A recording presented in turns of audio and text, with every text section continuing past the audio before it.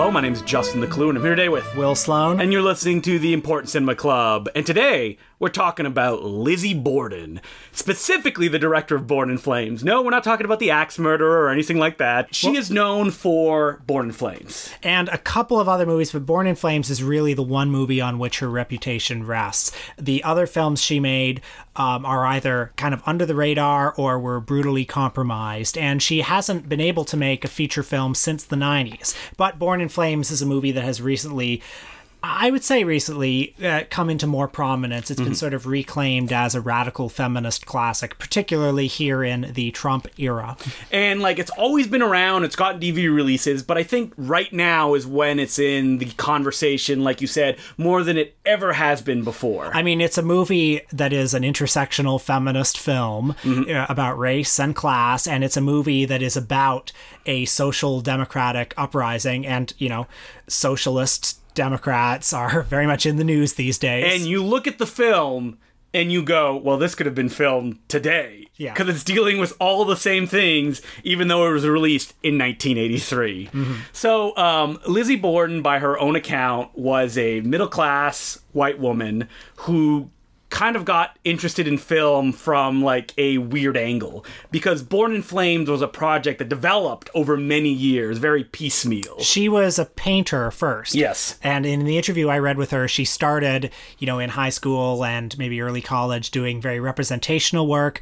Then she got very interested in art theory, started doing abstract painting, and then when she moved to Manhattan, she got very much involved in the sort of no-wave art and music scene of the late 70s, early 80s.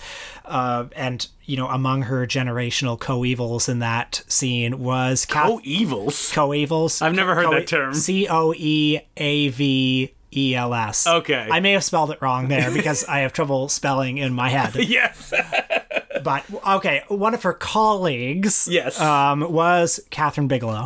And that's the one piece of trivia that always pops out first when people talk about Born in Flames, because Catherine Bigelow also has a small role in the picture. But, and apparently they still go hiking together once a year. Really? That's what I read in the... Do you think they talk about, why the fuck can't we make another movie? And then they go, oh, that's right, because we're women, and people treat us like garbage. Bigelow is having no trouble making movies right now. Oh, that's right, yeah. Well, she hasn't made one since She made that Detroit film. Oh, you're right, year? yes. Yeah, okay, yeah. So Lizzie Borden is just I guess I live in a world where I erased everything after K-19 The Widowmaker for some reason. They probably talk about how their politics have diverged. Yeah. But anyway, that's another story. So Borden Flames is... I guess a mock doc, because that's how it's basically structured. People would call it cinema verite is a weird word to use, but that's what people would associate with the stuff that Michel Brault was doing in Quebec. He did a lot of stuff very similar to that, where it's real people, it's improv, they're also acting, but at the same time the camera can be put on a dolly and move and do cinematic stuff as well. A lot of the story is told from, fake news footage. In addition to fake documentary footage, you sense that a lot of it, this movie was filmed over 5 years, and, for example, you see protests in the movie, and you get the sense that, they went to a real protest and started filming a scene at it. And there's a lot of, news footage that she repurposed for her own uses. At the same time, she took people that were actors and non-actors and had them go through the story, which documents the... when the film begins, the 10th anniversary of the Socialist Revolution of America. And the Socialist Revolution was ostensibly led by women, and ostensibly was to bring about equality in the sexes. However, as is so often the case, it did not achieve its radical goals. So in the 10th anniversary, the establishment is celebrating what a great thing this was, but some of the failures included there was a system implemented called the workfare system, which black men started protesting it, and they would start to be beaten by the police, who were still, white men. Well, the film shows two protests. In one of them, men complain that they believe that, minorities and women are getting the better jobs instead of them. And then the newscaster goes, you know what? They do have a point. And the police try to end things non-violently because they agree that it should be a change. And then you see the black men that had a protest, and they went, and they had to be taken down and punished to the extent of the law. So there are a lot of layoffs, and we're told that it's because there are too many women and minorities competing for the same positions. And they go like, after the black protest, they're going to make sure that the men of the household have more of an emphasis than the women. Because they're the breadwinners, ostensibly. And then, as the movie begins, a new thing is being implemented where women are going to be paid for doing housework. And this is the kind of inciting incident for the women's army. So the character who is really the big inciting character is a black female militant named Adelaide Norris, who dies under mysterious circumstances in police custody. And this incident inspires huge schisms within the feminist communities. There are many women, let's say white bourgeois women, who believe in, shall we say, incremental reform. Yeah, we can't destroy the system because then it'll be worse than what we have now. And as they point out, but there are women right now that have it as bad as it can be. And so it is often the queer and black women who are arguing from a more militant stance, but then the other groups will say, this sounds too much like separatism. We don't want separatism. We want equality. And so the movie is very much about these schisms within ostensibly progressive circles. And so not only does it demonize, let's just say the right and sexism and stuff like that under the guise of socialism, but it also illustrates, and its main focus is the fact that things can't move forward because of all these reasons. Even an individual going, well, I don't need these people. I can deal with it myself. And the big thesis of the movie, there are many issues the movie raises. It talks about the mediating influence of the media and how the media can very much be like a tool of the oppressors. Maybe socialism has gone too far at this point. That's Maybe right. we need to get back to real values. We see a panel discussion of bourgeois women on TV. Maybe they're just selfish. Can't they think of everyone? Yeah. The reality that institutions still have a bias in favor of powerful people. There's a lot of people talking about who has the right to violence. When is violence permissible? Or the fact that the entire film escalates because this woman's army at first, all they want to do is put in place shelters and daycare centers, and the government is so threatened by this that they have all the women fired, which leads them to rise up and go even further than they originally wanted to go. And one part that particularly reminded me of the present moment was there's a TV panel discussion where there's this one man who's ostensibly a psychiatrist, and he's talking about how, this really shows that women are, as Freud would say, more impulsive, or I can't remember quite what he says. And I'm thinking, this is Jordan Peterson, right? There are certain voices who are considered valid. Yeah. Who are the contrarians or the outside the box thinkers who are actually inside the box, but are permissible on TV? Now, from the way that we're talking about this film, it sounds like a bore that's very didactic. I mean, the first time I saw the film, it's a dizzying experience because you're reaching for purchase and you're just hammered in the face with all of this information and all of these characters. And there's no consistent point of view. No. 1 second it's documentary, 1 second it's a news footage. It was actually the second time that I saw it that things started to pull into focus because I had that structure and I knew where it was going. So I knew where all these pieces fitted together. Even though that first time, what she's saying is very evident and it hurts a lot because not only is it obvious, but it's everywhere. And I think the thesis of the movie, the big thing that's pulling all these points together, are the idea that socialism is an endless struggle. So even if you get it, even if, Bernie Sanders gets to be president or something like that, the fight is not over. The idea that it's better than it's ever been. I mean, that could be true, but people are still suffering, and why aren't you making these changes because of that? And also that sexism and racism is evident in the most obvious ways that people will not acknowledge. Right. Not all women are the same. So, what is equality? Yes. Yeah. And this film works. I think that it's almost a perfect object for what it wants to be. And it's frustrating that Lizzie Borden only got to make 2 movies after this. Now, I could understand after something like Born in Flames that people going like, oh, maybe she only had like 1 in her. It took her 5 years to make this. Like, could she do a real narrative movie? And it actually took quite a number of years for her to finally get a shot to direct another feature-length film, and that picture was Working Girls, which came out in 1987. This is a movie about sex workers working at an expensive New York brothel. It's particularly told from the point of view of one character named Molly, played by Louise Smith, who is actually gay but works there servicing men during the day. And it's... I mean, expensive, like, it's like anyone's house that, like, these women hang out in and just wait for Johns to come over so they can have sex with them. I mean, it's not, I'm not sure what my image in my head would be of, like, a really sordid brothel. When you say expensive, I assume, like, a boudoir like or something. Eyes Wide Shut or something. Yeah, exactly. No, it's like... Nothing but mass. It looks like an upper middle class apartment. Yeah, exactly.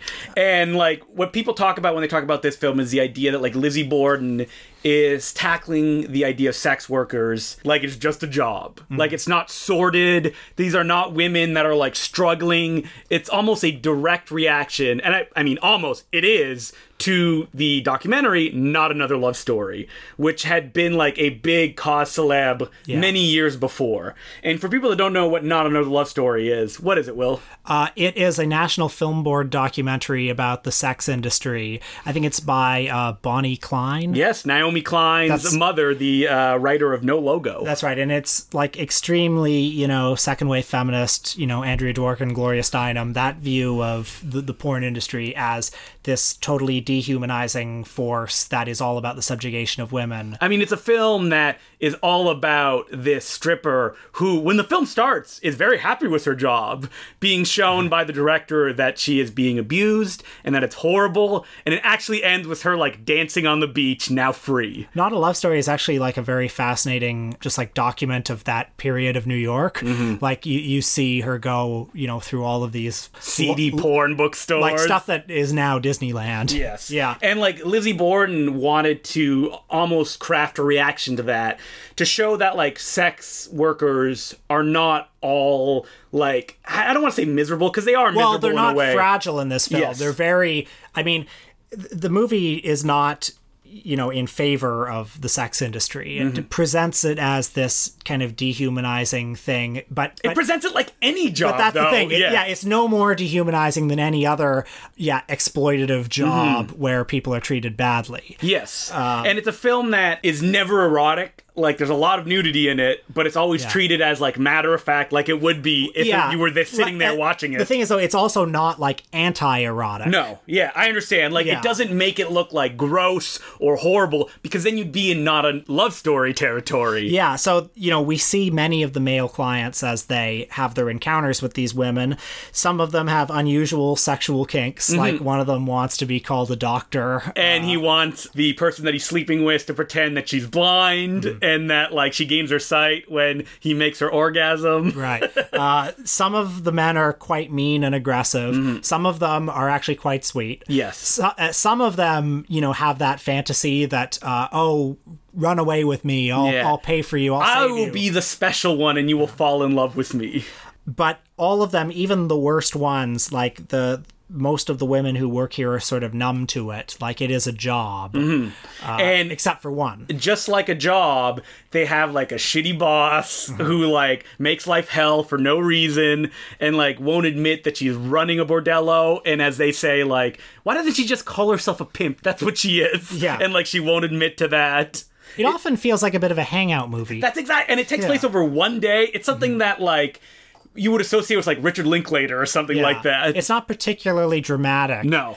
But I think it's quite powerful in its way. And I think that it's very pointed. Like, every shot serves a purpose. There's this one sequence where there's a new worker who's sitting down and just having a conversation, and Lizzie Borden cuts between the looks of, like, everybody participating in the conversation to showcase the power dynamics and how, like, commenting on someone's shoes can be, like, a barb to shift how things are going. Yeah, but there's no one incident in this place that is a life-ruining, intolerable incident. It's just the daily kind of grind of it. Like again, like any shitty job. Yeah, and I think that's what's amazing about it is that it shows how a job is dull, but at the same time, it's not a film that's dull. It's a film that feels like a bunch of people that have grown to form relationships at work, and they have conversations that you would have at work with history. And even some of the encounters with the clients can be okay. Yes, exactly. Yeah. Like,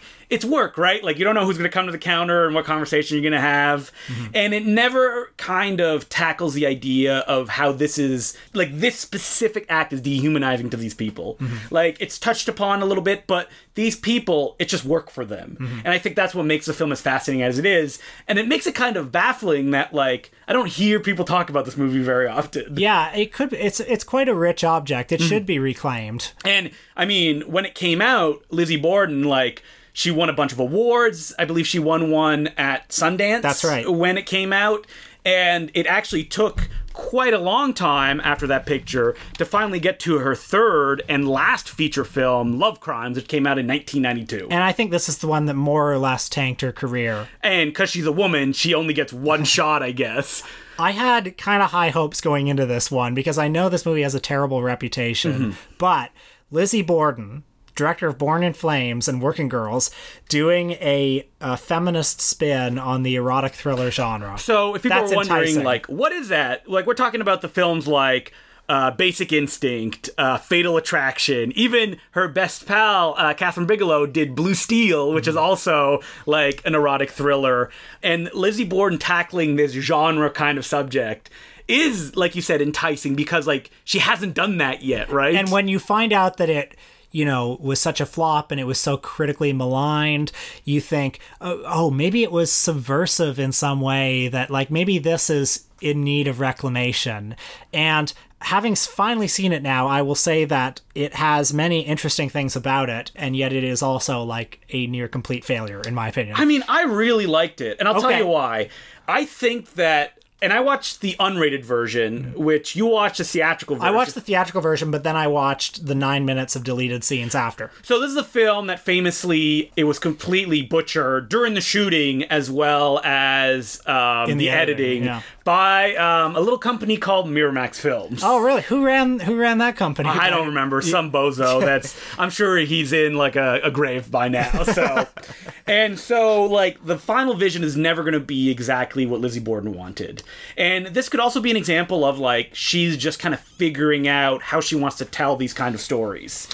Because, like, it is a film that, when you break it down piece by piece, like, there's so much to, like, savor, even though that it's pretty evident that these pieces are not always working together. The plot of the movie is Sean Young, the legendary Sean Young, plays an assistant district attorney who is on the trail of a sexual predator played by Patrick Bergen from Sleeping with the Enemy, playing the same role as that film, in fact, pretty much. Well, I mean, like, right there, you get so much, like, subtextual stuff. The fact that Sean Young is starring in this movie says a lot, because this is the period after the Batman Returns fiasco, where people, like, documented how Sean Young acted very neurotically to get the role of Catwoman. Oh, and her relationship with James Woods that fizzled, and he said she was so crazy. Remember that? Oh, man, James Woods, there's a man who's very stable. Yeah. We can take his word for it. And so, like, her being in this role already has, like, baggage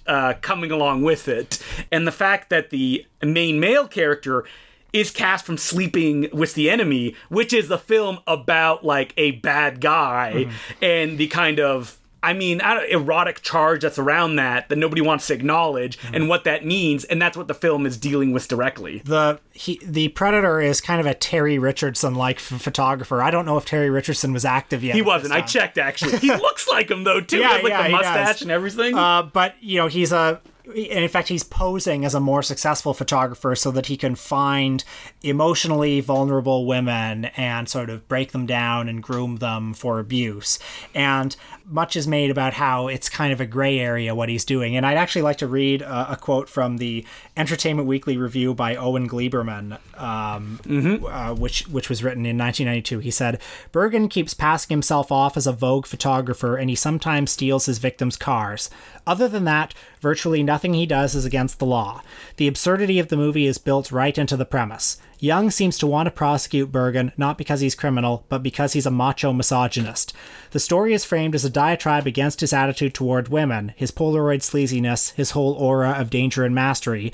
In Love Crimes, the real fantasy Lizzie Borden is selling is that sexuality, if it's nasty and exploitative enough, is a crime in itself. So I think that's fascinating because I read some reviews around that time and they essentially all said the same thing, which is very similar to that. Well, this guy, you know, he's gross and sleazy, but he's not a criminal, even though what he's doing is sexual assault. Yeah, and I mean, I think, you know, the movie is quite careful to, I think, raise the question, like to what extent is, you know, at what point does being a bad guy become criminal? Yes. Like, that is one of the central questions motivating the movie. So it's not like Lizzie Borden is blind to this issue. No. And I mean, these issues, this so-called gray area is, very important. Lizzie Borden sets up this whole situation where, like, a bunch of women each like say in almost a documentary style fashion what happened to them, and then the Sean Young character advises what they should do. And I think that's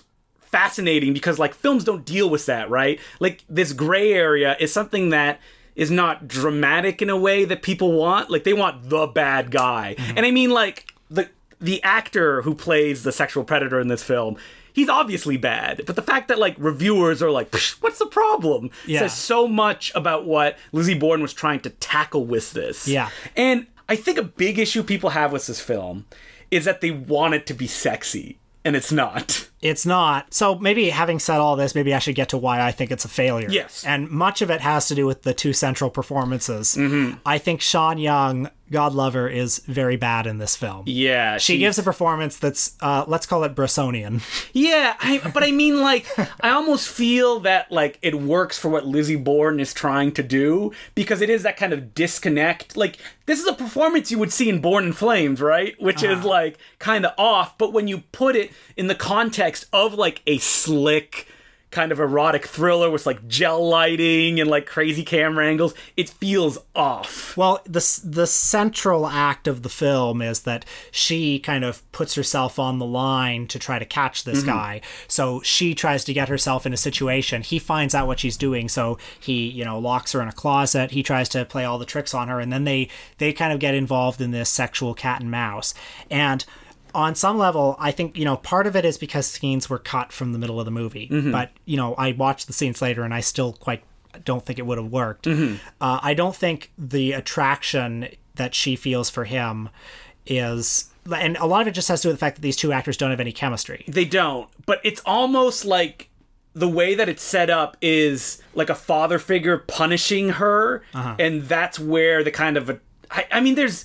The attraction that the movie shows is still very disconnected. It's like essentially the worst act that she commits in the film is to let herself be photographed nude. Right. And that is like a damning act to most male viewers' eyes in the picture. But like there is like a sex scene that's all in her mind's eye. Like, she imagines it. And when it happened, I was like, wait, what? Like... And a lot of it is linked to these flashbacks from her childhood, where she watches her, as a child, she watches her own mother be abused. And I felt that these flashbacks were a little bit tacked on. Yeah. I didn't quite buy the connection between these and, like, the main story. And I feel like there's a way that it could have resonated, but... You know, so much of it depends. Like, I think there just needed to be more scenes of them developing the relationship before everything went awry, right? I guess, but, like, I like the idea that, like, he's bad in a way that she's attracted to and that the viewer doesn't necessarily understand. Okay. Because her stance is very hypocritical at certain points, but it is the kind of hypocritical stuff that anybody who's attracted to this stuff can go through. Like, you know this is bad, but you're still attracted to it in some way. I also didn't fully buy her as an investigator, because there's that whole scene where she, takes him in her car, she arrests him, and then she leaves him in the car so that she can go talk on the phone, and then he steals her car. Yes. It's like, this is the DA? I mean, like, there's so much other stuff, and I'm not going to disagree with you, like, that stuff doesn't work. Like, there is no chemistry between the two main actors, and that it is kind of I feel stodgy. I just wish the movie were half an hour longer. And I mean, those 9 minutes of cutscenes help. Yes. But if there was there's one huge scene that's cut from the film where she like screams at him and is very didactic, and then he spanks her, which is like a big chunk that I feel that by taking that out, it actually like feels even weirder than it is. Well, without that scene, the movie's nonsensical. Yes. Because in the theatrically released version, she escapes from the closet, and then the next scene is she's just in the bathtub and he wanders in. That's so weird. And it's like, it makes no... What happened? Yeah. How did we get... Why didn't she leave? Mm-hmm. Like, that big chunk of footage in the middle explains how we got there. Yeah, and it shows her dazed in a way and kind of dominated that would allow her to be in a space for him to do these things. I mean, the film is very didactic, and like it's constantly tackling this idea of like women and the lack of power that they have. Like Sean Young as a DA is very proactive, and every man tells her like, you shouldn't be doing this, like, stay in your place. Well, she's a DA, but when she goes to a small town and just talks to the cops there, they treat her so dismissively. What's interesting in the unrated version is that it actually shifts the scene from the end of the movie to the beginning of the movie, where her partner is being interviewed about, like, what happened, and her partner goes, if this was a man, this would not be happening. And they're like, yep, you're right, but she's a woman, so that's why we're continuing this stuff. Like, that's really on the nose. But sometimes you gotta be on the nose when you're dealing in this, like, milieu, right? Sure. Because, like, nobody else is doing it like this. Well, I will say that it is, even though I didn't think it was a particularly successful movie, I do think it is better than the entry in the official Razzie movie guide indicates that it was, which is how I first heard about this movie. Well, I think that it kind of illustrates something that people don't really talk about that often. The idea of badness is often related to sexuality being portrayed in a way that people don't find erotic, and because of that they react very viciously to it. Like there's one scene in the movie where the guy goes like, they don't care about brutality, they care about perversity. That's what they'll convict on, because that's what people are disturbed by. And it's almost like when this movie came out, and I mean Sean Young gives a very wooden performance and the movie's not sexy, people are like, oh, what is this? Like, it's bad. Why isn't it giving me what I want? I hate this. I mean, like, just looking at some of the reviews that I stumble upon on the great IMDb, yes. like, Lizzie Borden's Love Crimes is an important film dealing with the dark side of female sexuality and including full frontal female nudity, which sure beats the male kind. Ah, hell yeah. Like, ugh.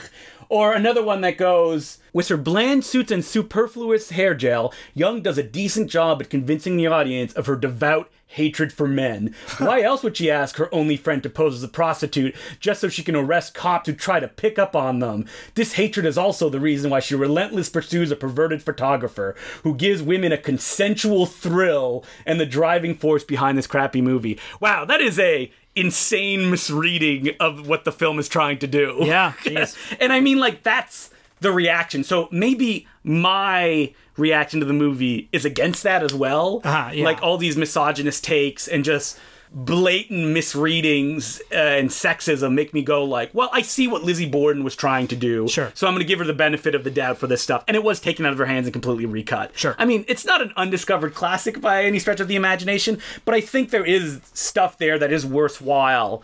And as you said, doesn't deserve to put in the Razzie category, right, or to have tanked Lizzie Borden's career permanently, because she has not made a feature-length film since then. She has directed several episodes of The Red Shoe Diaries and a couple of other shows, but yeah, that's pretty much it. Yeah, she did an anthology film, that was a bunch of propaganda directors, the music video directors like Michael Bay and David Fincher worked for, in this anthology that included films by Lizzie Borden, Tony Randall, the director of Hellraiser 2. And a young Alexander Payne. Yes, What's it right. called? It was reviewed in the new issue of Lunch Meat. I don't know. I think it was called, like, Inside Out. That's what it's called, yeah. And there was, like, 4 volumes of it, and all, like, little erotic short films. Kind of softcore stuff. Very curious what that is. You know what? I could not find a copy of it. Like, I was looking for it to see if there was a DVD or anything like that, and it just kind of got buried. I bet you Alexander Payne is like, I don't want this to be released. Yeah. And even on Letterboxd, not one review for it. And leads, again, to, like, those shorts, I bet,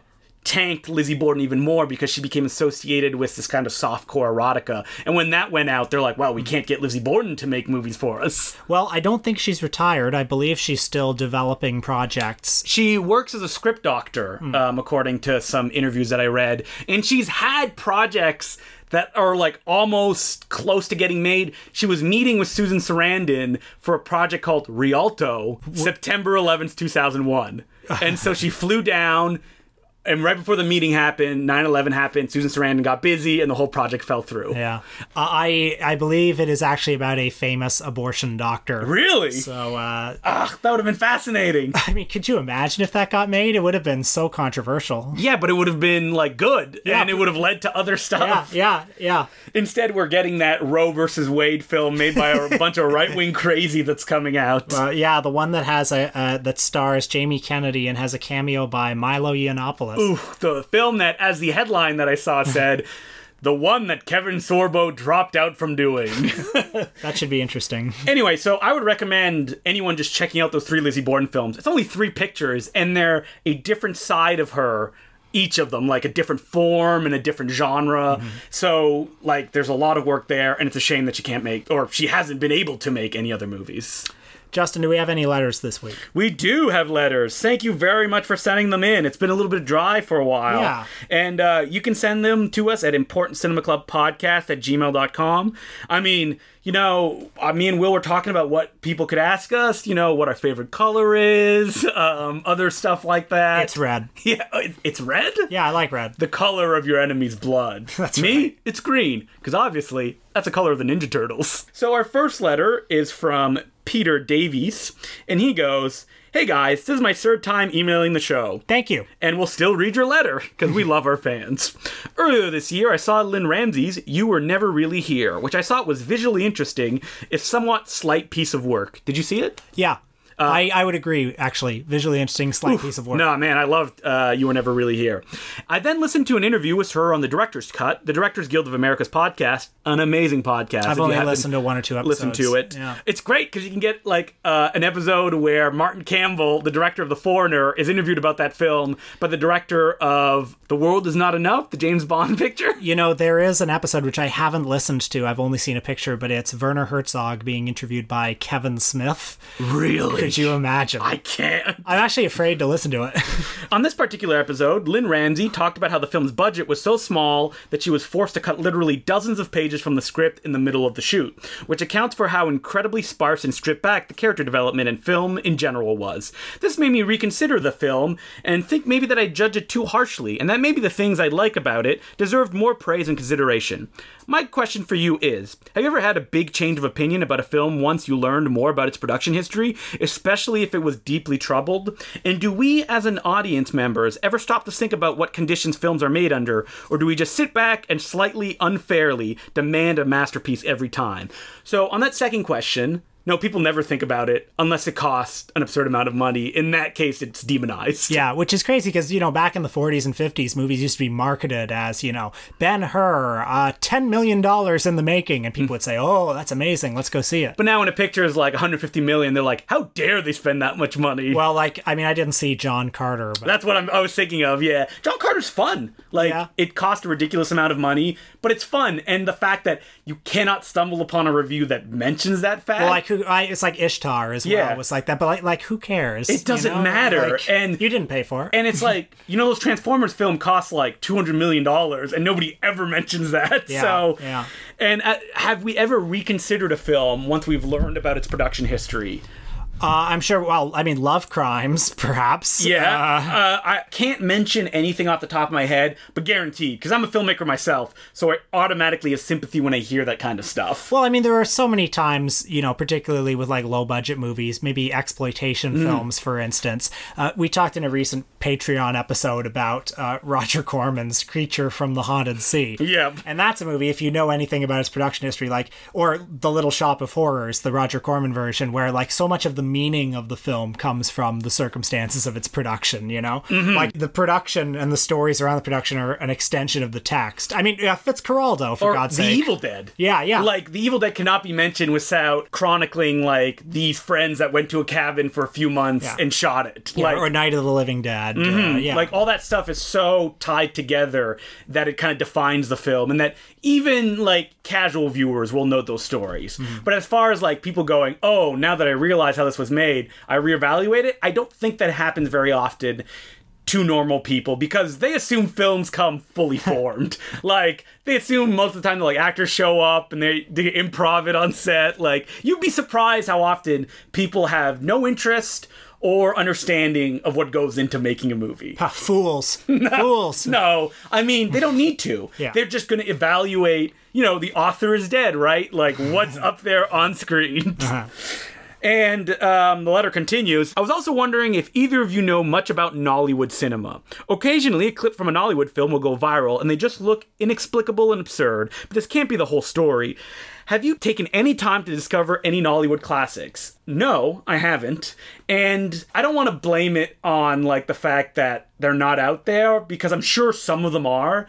But, like, I've looked, and I have not been able to find anything with English subtitles. Yeah, I haven't seen any of them either, but I would very much like to. TIFF did a sidebar years ago that had, like, a bunch of Nollywood films, English subtitled, like, a dozen. And I'm kicking myself to this day that I didn't go and see them, because, like, I cannot see them other than that. Yeah, hopefully the more opportunities will eventually present themselves. Because, like, the reality of film distribution even right now is that we assume everything is available, but stuff like Hong Kong or China, those things have English subtitles most of the time, because Hong Kong was a British colony where they were forced to put English subtitles on stuff.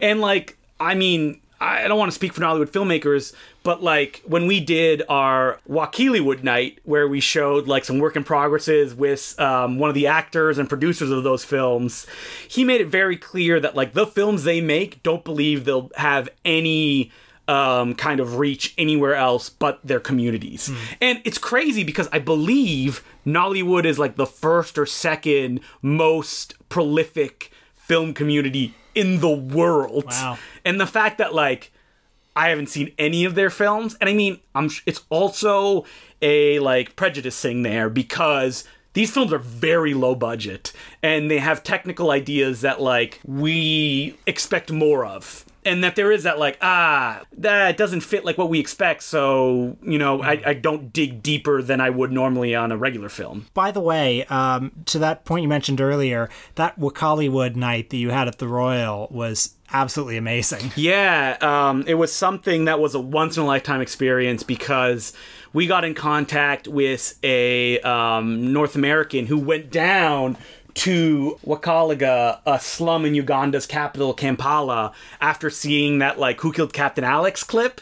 He's like, well, I want to know more of this. And he just went down, he left everything behind, and he essentially lived there for a long time, helping them with these crazy action movies that they were making. And then I don't know how it happened. I guess he must have been doing a tour, or starting a tour, but he came down, had all the painted posters from the movies, showed, like, rough cuts of films that still have not been released. We saw a film called Bad Black. Yes. Which is about an hour long, and it's this ridiculous, very action-packed action movie shot in a slum in Uganda by the people who live there.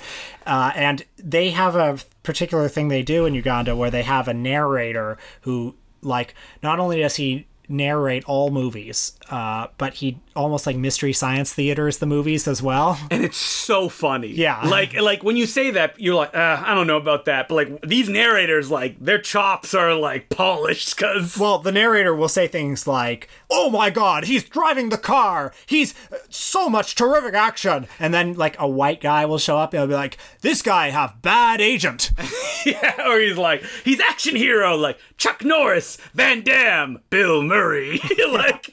They're in on the joke, and it's like... The guy who we saw said that, like, he, you know, would bring DVDs of Buster Keaton movies over there, and then Buster Keaton became very big in Uganda because of this, and they would actually do the dub narration over Buster Keaton movies. I can't even imagine. I would love to see that version of the General. That night, we even got to, like, interview the filmmakers on Skype. Oh. Like, whew, that was crazy. And unfortunately, we've tried to get, like, more movies, but, like, the filmmakers, like, they make these movies and they just release them and they're done. Mm-hmm. They've gotten a little bit more traction since then. You could actually find their film, Who Killed Captain Alex, which was the big trailer that went around, in its entirety on YouTube. Mm-hmm. So I would recommend anybody who's really interested in this and checking that out, because it is amazing. Who Killed Captain Alex? Seriously, watch it. Yeah.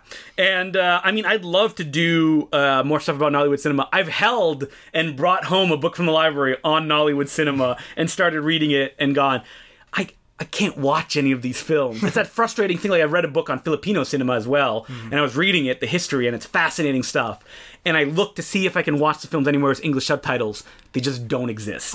Speaking of Filipino cinema, I watched that documentary about Wang Wang, The Search for Wang Wang. And kind of a subplot of that movie is how unappreciated Filipino cinema is, even in its homeland. Yeah. Like, so many of the movies, you know, are either locked away in a vault somewhere or they've decomposed. Like, even though they sometimes get out in the world, remember there was a Filipino film playing near my house in the theater that we didn't check out. It only ran for a week. I wanted to. Yeah, I wanted to see it so bad. I mean, but Filipino cinema has my favorite anecdote about a country trying to foster a film industry. Do you remember this one? It's in Mondo Macabro. No, I don't. It's that they built a film kind of like theater and center, and it was going to be the biggest one in like the country. And what happened was they were using like cheap materials, or moving too fast, and it collapsed. And so there were all these bodies that were stuck in the cement, but they had a deadline to meet. So what they did is they just repaved it all, and any limbs sticking out, they just chopped them out and paved over it. And what happened was it opened, it went well, and then it started to stink because the bodies rotted. Like, that's crazy stuff. And I'm sure there's tons more of that, but, like, I just wish these films were available. And because I would watch them, absolutely. And this letter continues. As per his Twitter bio, would Will please tell us a story of how and when he met Dolph Lundgren? Okay, it's really not that exciting a story. I was writing for my university newspaper, The Varsity at U of T, and I got an opportunity to be part of a roundtable interview with two other reporters with Mr. Dolph Lundgren when he was in town promoting The Expendables. I wrote an article about the encounter, and what I remember about him is that he was very handsome. He was very large. He's very much what you think he would look like. He looks very hyper real. Like, I remember thinking he looks like a cross between like Robert Redford and Klaus Kinski, but like supercharged. I love Dolph Lundgren. Yeah, like, I all like him. I think that he has like a career that's very interesting, of like the choices. He became a director for a while and made his own films. Well, he has a degree, like he's a doctorate in literature or something like that. Chemistry, I believe. Chemistry, even better. Yeah, which Expendables 2 makes a joke about. Yeah. And he's the underdog too, right? Because he's under Stallone, so it's interesting to see all the choices that he's made. Yeah.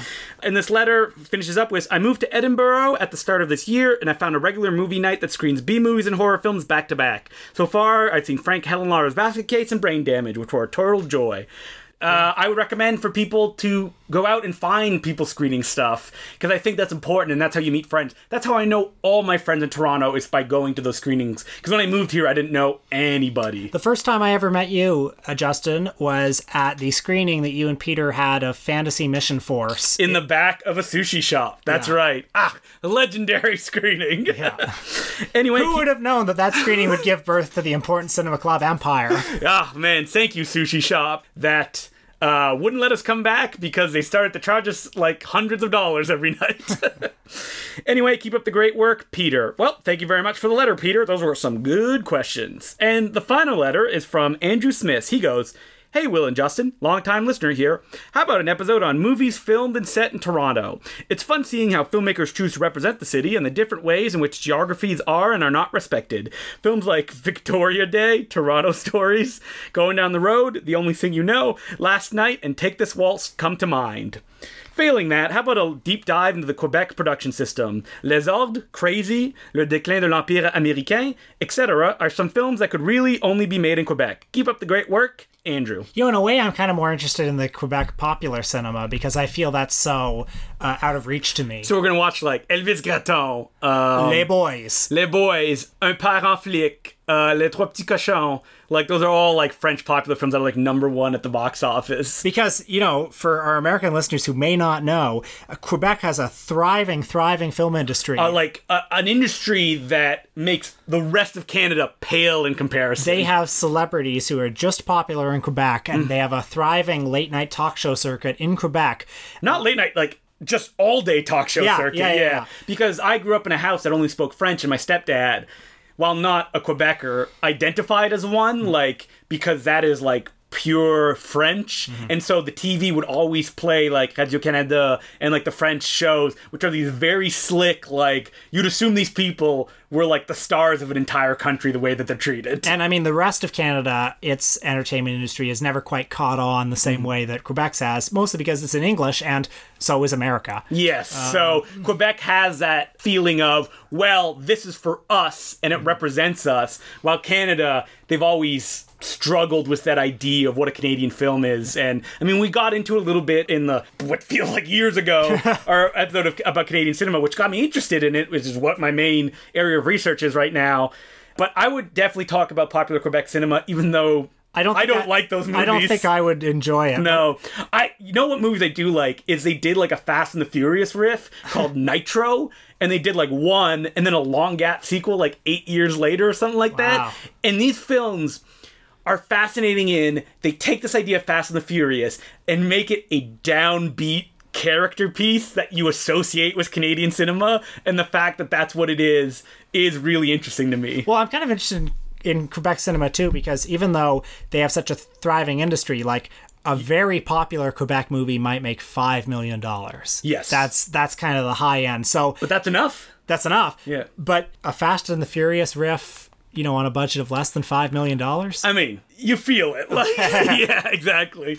And that's a good one. That's actually a good suggestion, like popular Quebec cinema. And, I mean, even normal Quebec cinema. Yeah. But we could take filmmakers. Like, we could talk an episode about someone like Denis Arcand, which I know Will is not a big fan of.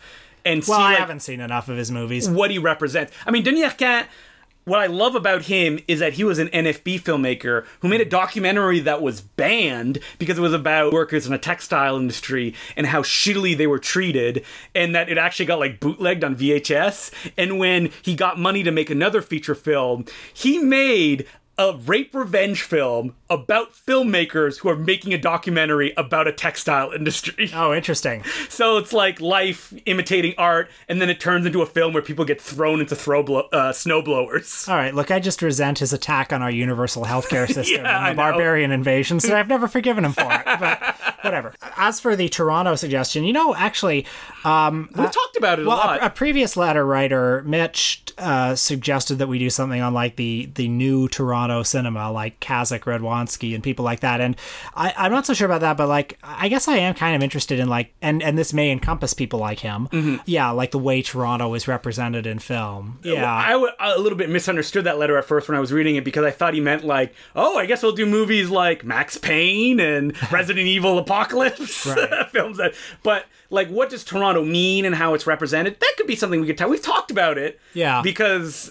Take This Waltz is a good example. Yeah. Like, it presents a very particular image of Toronto. Bruce McDonald made a film with Mickey Rourke in it very briefly that takes place in Toronto. It takes place like in Kensington Market and places like that. And it's like a neo-noir that doesn't really work. But that'd be an interesting one to talk about as well. Well, Scott Pilgrim versus the World is the one that we would have to talk about. Well, we'd have to talk about it too, because like we were both, I think, 20 years old when it came out. And, the movie could not have been more made for people like us. I was just about to finish Teddy Bomb when that movie came out. And you were about to finish Teddy Bomb. I was about to finish Teddy Bomb, okay. Yes. And what's funny about that is that, like, people cannot review Teddy Bomb without mentioning Scott Pilgrim. Well, I mean, I was also about to say I thought it was more inspired by Scott Pilgrim. No, we were done essentially filming when Scott Pilgrim came. I mean, it's the same influences like kung fu movies, crazy camera moves. Yeah. Scott Pilgrim though, it's like a movie that, like, if you were like a 21-year-old like male of a certain level of masculinity who hung around in the annex a lot, that movie was made for you. But a little teaser to the episode. I like Scott Pilgrim. I don't love it. Okay. Ooh, so we'll find out more about that. Someone just wrote a review on Amazon.com for Teddy Bomb that said, "This is if Scott Pilgrim made Scott Pilgrim." That's not bad. No. Wait. So that's a good thing to point out. Teddy Bomb, the movie that we just mentioned, is available on Amazon Prime now if you're in the US and the UK. So if you're like, man, what is like a movie Justin would have made 8 years ago? Like it was a when while Justin back. was a younger man. Yeah, a thinner man. You can see it. It's on there. It's really low budget, but hopefully it's fun. Check it out. Give it a above 4-star rating, please, and write a review of it. I would very much appreciate it. And if you have Amazon Prime, it's free. You can just click it. And if you don't have Amazon Prime, you can buy it. You can rent it for, I think, like $3 or something like that. So the Patreon episode this week is about the act and the art and everything associated with it of buying used movies and used movie books at used bookstores, which is a hobby of Justin's and mine. So essentially, it's like hoarders and capitalism and all of that fun stuff collected in one episode. It's like you're Cool Duder and I'm Wet Movie. That's right. And we just talk about like the favorite things that we found, the things we've always been looking for. And also the way that it is kind of an illness. Oh, yes. An addiction. Yeah. And there's some dark nights of the souls that go on, but don't worry. We may pull out of it at the last second and go, oh man, but did you hear about the new film that Kino's releasing soon? So that's $5 a month. You can check it out at patreon.com, Important Cinema Club Podcast. And if you subscribe, you also get the whole back catalog, and you get 4 episodes a month that are exclusive to the Patreon. And you also get any bonus stuff that we do as well. Because not only did me and Will go see a Hong Kong movie that we recorded an episode on, me, the director of photography, and the producer, and the star of Teddy Bomb went to go see Upgrade, a film that has a very similar plot to Teddy Bomb, and then we recorded a podcast about it. Oh, wow, okay. So if you're a Patreon subscriber, you can listen to that. And what's interesting about that is that the star of Teddy Bomb, I haven't seen him in a year, and I just messaged him and was like, hey, you want to come and see this movie with us? He's like, sure, yeah, let's do it. So nice. It's like a real like reunion kind of thing. If you're a big Teddy Bomb fan. Yeah, and you want to see like how we react to a film that seemingly has scenes that were ripped from our movie, but I'm sure he hadn't seen Teddy Bomb because nobody has. Then I've seen it. You should listen to this podcast. And those little like film focused podcasts are called post film. They disappear as we add them. So there'll only ever be 4 up. And when we add a new one, the oldest one gets pulled down. Like a shooting star. Yeah, so you need to be a Patreon subscriber and get in on that. So what are we doing next week, Will? Rudy Ray Moore, soon to be the subject of a biopic starring Eddie Murphy. Did you see the cast of it? It's insane. It's like Eddie Murphy, Wesley Snipes. Like, this movie, I think it's going to take a lot of people by surprise because they just don't know who Rudy Ray Moore is. Dolomite is his name, Yes. and fucking up motherfuckers is his game. And that's what the name of the movie is. Dolomite is his name or is my name. Yeah. So we're going to be watching, I guess, Dolomite, The Human Tornado, I don't know, what, P.D. Wheatstraw? Yeah, and Disco Godfather. Those are like the 4 key films of Rudy Ray Moore's career. These like hyper energetic, very low budget blaxploitation films that almost define the genre in a way that like I think people don't realize that like it's all taken from that like stuff like Black Dynamite is just a parody of Dolomite, even though that like Dolomite is almost a parody of blaxploitation films at that point. So I'm really looking forward to that episode. And as again, you can send us letters at importantcinemaclubpodcast@gmail.com. You can follow me on Twitter at DeClueJ, DECLOUX and the letter J. Letterboxd, Justin the Clue. I'm on Twitter at Will Sloan ESQ. And make sure to visit filmtrap.com because we do post like extended stuff related to the episodes and other movie stuff written by me and a bunch of other people. So until next week, my name is Justin the Clue. I'm Will Sloan. Thanks for listening. I got really excited when on Facebook I saw that there was a new issue, number 9, of Lunch Meat that just got released. Will, what is Lunch Meat magazine? Lunch Meat is probably my favorite movie zine. I think it's fair to call it a zine. It's a magazine, though. Like, look at it. I don't know. What makes a zine or a magazine? As the Supreme Court says, I know it when I see it. Because it's that DIY ethos. I know, but like once when I wrote an essay on Jackie Chan, and this will haunt me forever, the TA wrote, this would be good in a fanzine, but it's not an academic paper.